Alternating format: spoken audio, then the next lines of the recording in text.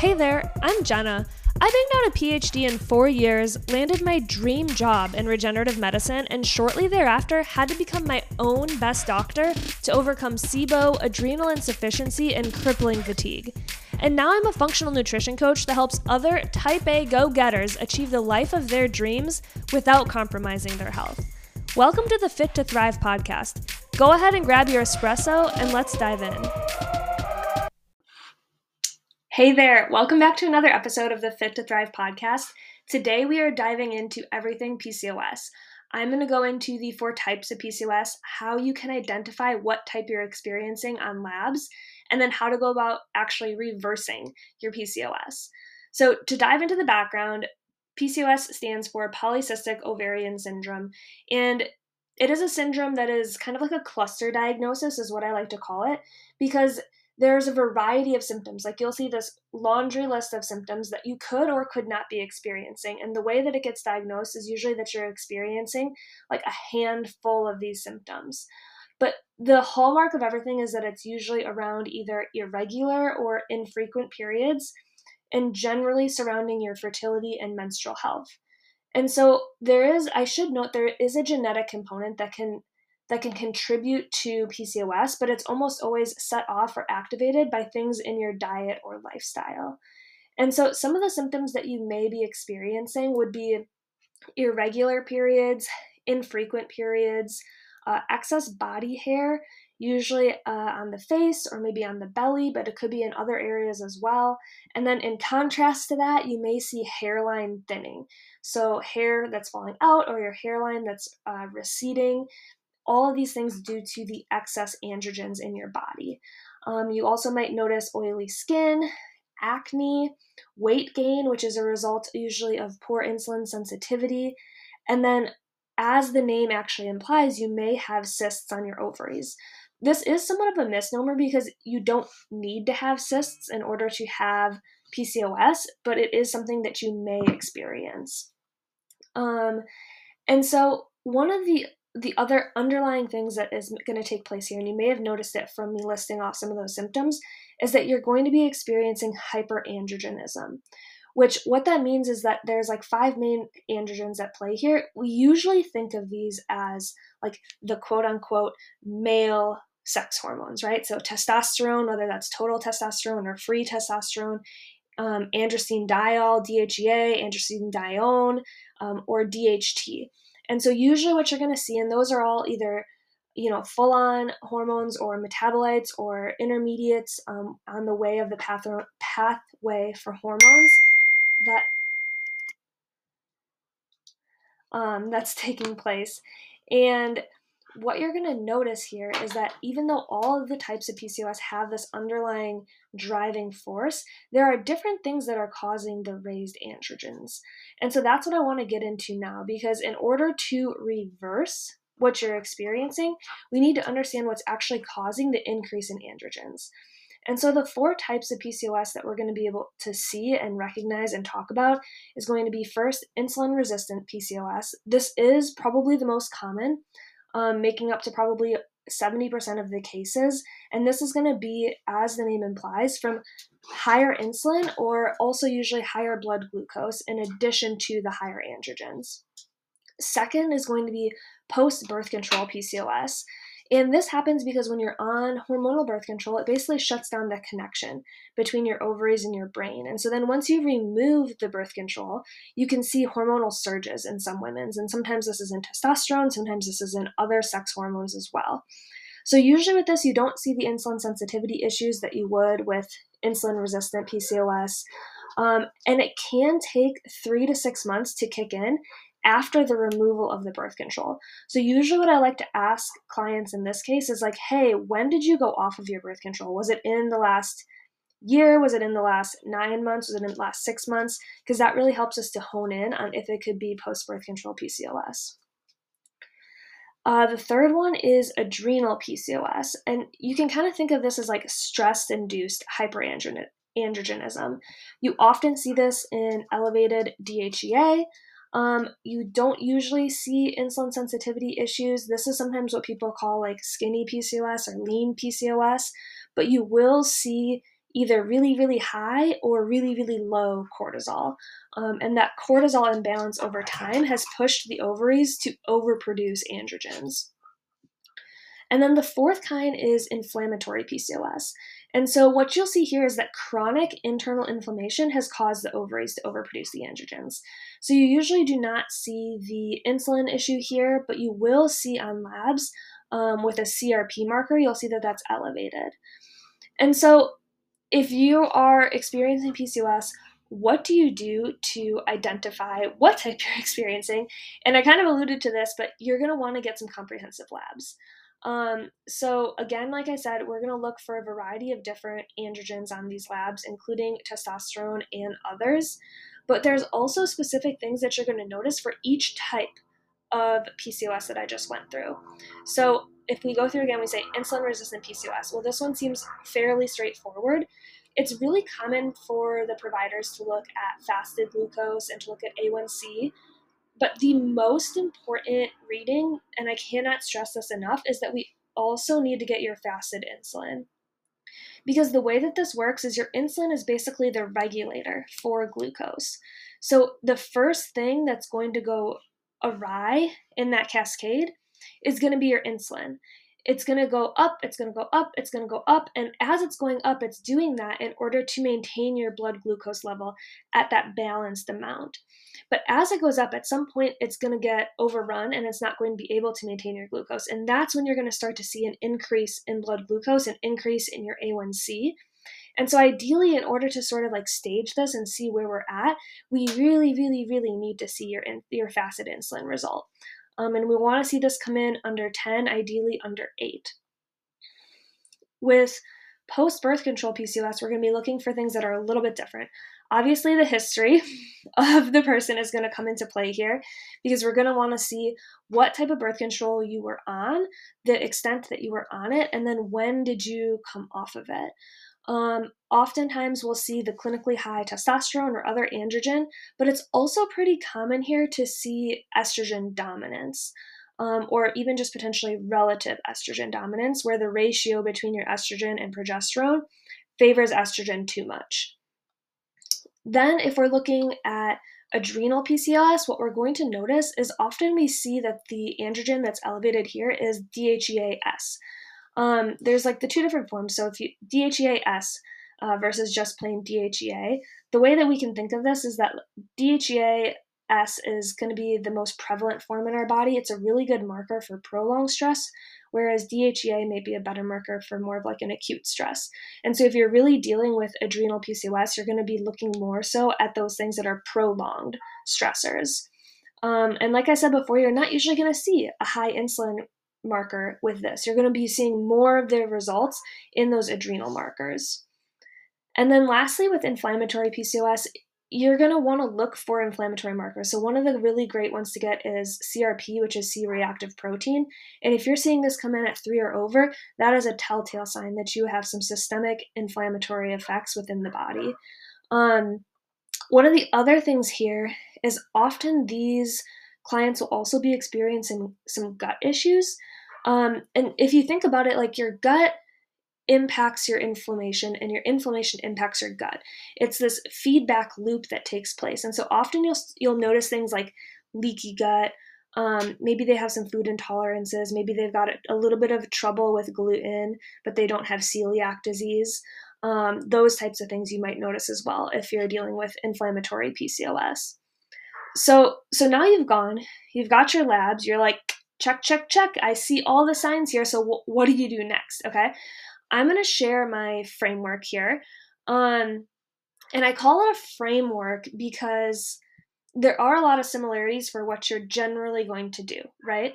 But as I'm sure that you're picking up, there's a lot of nuances, right? And if you have inflammatory PCOS, you're going to want to do something a little bit different than if you have post-birth control PCOS, because we want to really get to the root of what's driving your symptoms. So just to kind of like go through the general framework, it's going to be like 4 different steps. The first step, I want to support your liver. I want to support phase 1 and phase 2 detoxification.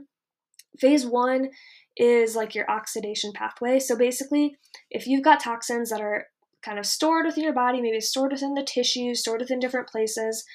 The way that we're going to be removing that from the body is first you need to solubilize it, which basically means you need to make it soluble in water. And the reason that that's important is because then we're going to go into phase 2, which is the conjugation pathway. This means that another molecule is going to be attached onto the toxin, reducing the amount of harm that it can cause. So there's like 6 different types of conjugations that can take place. Basically, what you need to know here is that we want to take that toxin out of your tissue. We want to solubilize it in water. We want to make it less dangerous, and then we want you to pee it out. That's what we want to do. And the effect of this is that your inflammation is going to be immediately reduced. And this is really important because even if you don't have inflammatory-driven PCOS, the fact that you have PCOS going on in your body is going to be very inflammatory in nature. And so by the first step being reducing that inflammation, we are putting your body and you're putting yourself, pretty much setting yourself up for success here. The other thing that's going to be really beneficial from this is that it's going to increase your estrogen metabolism. And when this is improved, it also helps your androgens to aromatize into estrogen and then further metabolize out of the body, because that's the pathway that the androgens are going to be taking. So like if you've ever, I guess I could explain. I always like this example. I feel like it is like easy. If you ever talk about to like the big bodybuilder guys who maybe push a little bit too much testosterone and then all of a sudden they start to kind of get like, man boobs and stuff like that, is because testosterone can aromatize into estrogen. And then if you have too much testosterone, sometimes it goes in like that. But that's the pathway that we want it to take. If we are detoxing your androgens, it's going to aromatize into estrogen and then leave your body. So, okay, that's the first one. Then the second step here is going to be resting. One major way to lower inflammation, which again, PCOS is extremely inflammatory in nature, is going to be to rest and also de-stress. And so the important parts here, I'm not telling you that you need to go to live on a yoga retreat and do cold plunge every single day, followed by sauna every single day, followed by an hour of journaling and meditation. That's not what I'm saying, right? But we do need to take control of what you can control, right? Control the controllables in your life and pull back on things that are adding stress to your life. So this is where it becomes a holistic approach, right? We're not just saying, okay, eat this, work out this way, do this. We're saying you need to take care of yourself as a whole human and really find what are the things in your life that are stressful, that are unnecessary, and how can we remove those? And it's a little bit uncomfortable at times, right? But this is where sometimes having a coach in your corner and having someone to help walk you through this and put you through these steps, step by step, can be really, really helpful. Because we want to really rest and de-stress in order to get everything managed. Then from a more, that's kind of a less tangible thing, right? Because that's going to be different for every single person. The things that are going to be consistent across people is I'm going to pull back a little bit on your training. So rather than going to the gym and doing a HIIT workout every single time, really, really cranking it through, I'm going to pull you back. I'm going to give you some lower intensity. Maybe we're working at like a 60 to 80% of, what you could normally do as a total output. We're going to pull back your cardio, not really doing much HIIT. We're going to do a little bit more walking and really get your body in this state where it can heal. Then, you knew I was going to talk about it. We're going to get some good sleep and make sure that you are getting not only enough, but high quality sleep. And so there's a lot of little things that you can work on to rest and de-stress. And that's kind of just like, those are things that apply to everyone, but I'm sure you can think of 10 things in your own life where if you made this little swap, it would really reduce the stress for you as well. So that was number 2. Number 3, the big step here, feed and fuel your healing. So this is all about your nutrition and how we go about supporting your healing through food. But there is a reason this is 3rd. Because if you are not first supporting your detoxification, getting those pathways going, and you're also not resting and changing the things in your lifestyle in order to support that, you could put as much emphasis on your diet, eating clean, whatever you want to call it, as you want, and you're really not going to get the results that you're looking for. You're really not going to get the symptom reduction that you're hoping to get. And so those first two are really more foundational, and then here's where we really start to put everything together. So I do like to use a Mediterranean style diet here. Unless you do have some gut issues, there's no need to go low FODMAP, but if you have some gut issues, we might have to do some low FODMAP for a while. To really reduce inflammation, I like to eliminate dairy, gluten, alcohol for some time, and keep your sugars to more natural sugars like stevia, monk fruit, that type of thing. If you are dealing with insulin sensitivity, then we do want to keep mindful of the carbs. I don't ever want to eliminate them, but we don't want to push them necessarily either. And this is all going to sort of depend again on what type of PCOS that we're working with here. But one reason to really keep carbs in like a more moderate amount is because this also gives us a great opportunity to add in some more fats into your diet, specifically anti-inflammatory fats. So I do like to put these at like 35, maybe 40% of your caloric intake. Some great examples would be like extra virgin olive oil, macadamia nut oil, fish oil is great, MCT oil, coconut oil, and really, really continue to push that anti-inflammatory effect that we're getting from all the things that we mentioned above. And so the fourth piece here is, I just kind of call it functional support. And this is, again, where there starts to be more divergence in the framework to specifically support you and your symptoms and exactly what you're experiencing.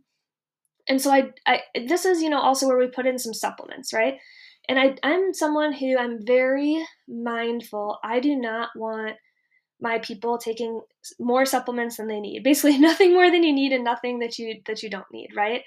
And so I'm not going to go into like the really specific supplements here because that is so specific to the person, but I'm going to just tell you like generally what we like to look for. So if you're dealing with insulin resistant PCOS, that means you have a high fasted insulin, it's coupled with androgens. So we're going to want to support that insulin sensitivity. We're going to want to provide supplements that are going to reduce your excess androgens. And then usually I like to provide some type of anti-inflammatory effect, especially for your ovaries, if we know you've had some cyst formation in there. If you are dealing with post-birth control, that means the main thing we're looking at is high androgenism and all the other side effects that have come from being on birth control. So I like to replace your B vitamins here, vitamin C, magnesium, zinc. There's a few different ways that we can go about this to make sure that you're getting all of those vitamins and nutrients that have probably been depleted from being on birth control, to make sure all of the hormone pathways are also going to be supported from having those. Then we're also going to continue to reduce your androgens and support anti-inflammatory process in your ovaries. If you're dealing with adrenal PCOS, I want you to think stress, right? How can we support your body and its ability to manage stress? So the first thing is going to be to support your adrenals. And again, this is going to depend on, do you have high cortisol? Do you have low cortisol? Is it somewhere in the middle? Is your map flipped and you've got low in the morning, high in the evening? This is really, really dependent. So like we want to use the right tool to address the right problem there. But we also want to give your body a little bit better ability to manage stress. So I do like ashwagandha for this. It's a great adaptogenic herb. Oh my God. It's great. Much better than how I can talk today. To help your body just manage stress a little bit more effectively. Again, a supplement probably to help with androgen reduction, and then maybe add on some anti-inflammatory. If you are dealing with inflammatory driven PCOS, we're going to hit this with a little bit heavier duty inflammation support, making sure we've got the most bioavailable forms in addition to the androgen reduction, and making sure that we're supporting your ovaries. So that's sort of like the functional support for the 4 different types. You can see how it's relatively similar. In all the cases, we want to reduce the androgens, but there's also special considerations for each one. And I feel like if you've gathered anything from this podcast so far, that there's an abundance of nuance. There's an abundance of specialization and personalization that should occur for each individual. And so I have a couple of other just like random thoughts as I was putting together an outline for this that I was like, oh, okay, I don't know exactly where this fits in, but I should mention it, right? So when we are talking about PCOS, we're often talking about androgens. It's like androgen, everything, right? But that might not be the only hormone that's out of balance. So one of the hallmark things that you'll pick up on labs, so like in a normal ratio, your LH to FSH ratio is going to be between like 1 and 2. So LH being your luteinizing hormone, FSH being your follicle stimulating hormone. So both of these play a very important role in your ovulation.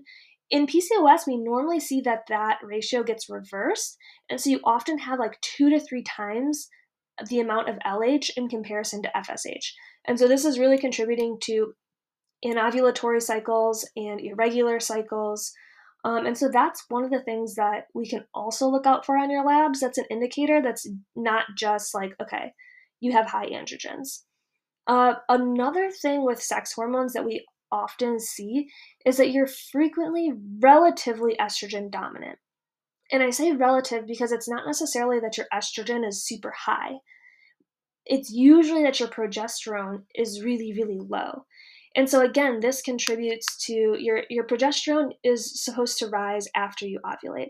That's what, when you see the temperature increase after ovulation, it's because you have a higher progesterone, and progesterone causes your body temperature to elevate. And so if you're not seeing that curve go up, it's a good indicator that your body is not producing enough progesterone. And so that in general, if we can get your progesterone supported and have that ratio balance out a little bit more, it's going to help support regular cycles. It's going to help support less PMS, a lot less anxiety before your cycles. Those types of things are really linked to progesterone.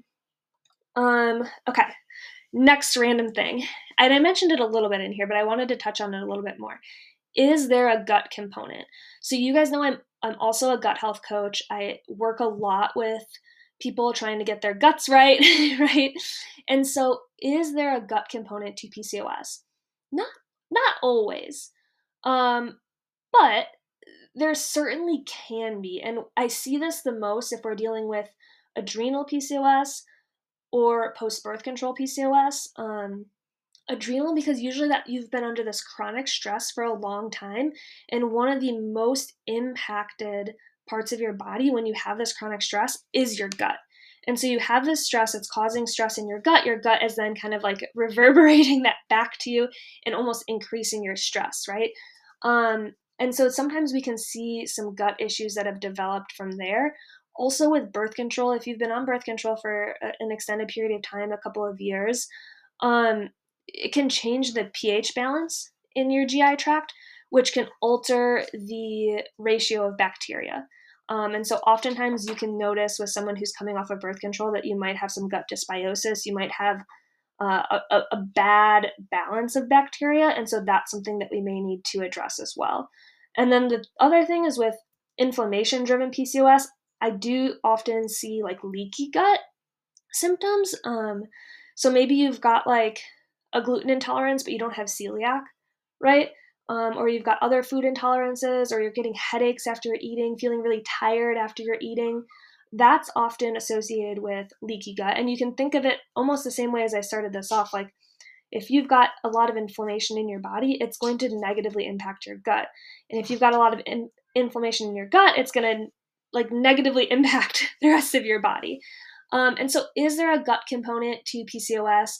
Not necessarily, but it's something that we definitely want to look for as well, because if you're not addressing the gut, it is going to kind of come back to bite you in the ass on the other end of things, because your gut is such a master regulator for so many other things.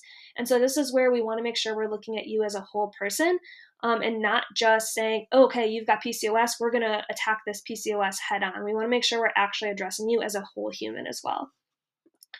And so then the third random thing that I wanted to talk about is you can reverse your symptoms completely, pretty much, and come off of your supplements. Usually within 10 to 12 weeks, someone that I've been working with can reverse your symptoms. We can retest, make sure that everything looks how we expect it to based off of what you're experiencing symptom-wise and like how you're actually feeling. And then at that point, we'll wean you off any supplements and you can maintain that PCOS symptom-free experience through lifestyle. The one caveat, or the one thing that if I'm going to see something that persists, it might be insulin insensitivity. If that was something that you dealt with originally, that can kind of be a pesky thing that can come back. But that can, again, be managed with nutrition, with lifestyle, and there's like some pretty good supplements that can help with that you don't have to take like a whole handful of things every day. It's maybe just one thing. And so those are the 3 like random tidbits I wanted to hit also. And we covered a ton of content in this episode. As always, my DMs are open for you to ask any follow-up questions. If you've been dealing with PCOS, please reach out to me for some support on getting you labs and interpreting those labs. That's a service that I not only offer to my clients, but I do it on a consult basis as well. So I want to make sure that you are supported in every way possible. So, all right, till next time, guys. Thanks for listening to the Fit to Thrive podcast. I'd love to hear your thoughts, so please leave me a review, and if you loved the episode, snap a screenshot and tag me on Instagram. Catch you next time.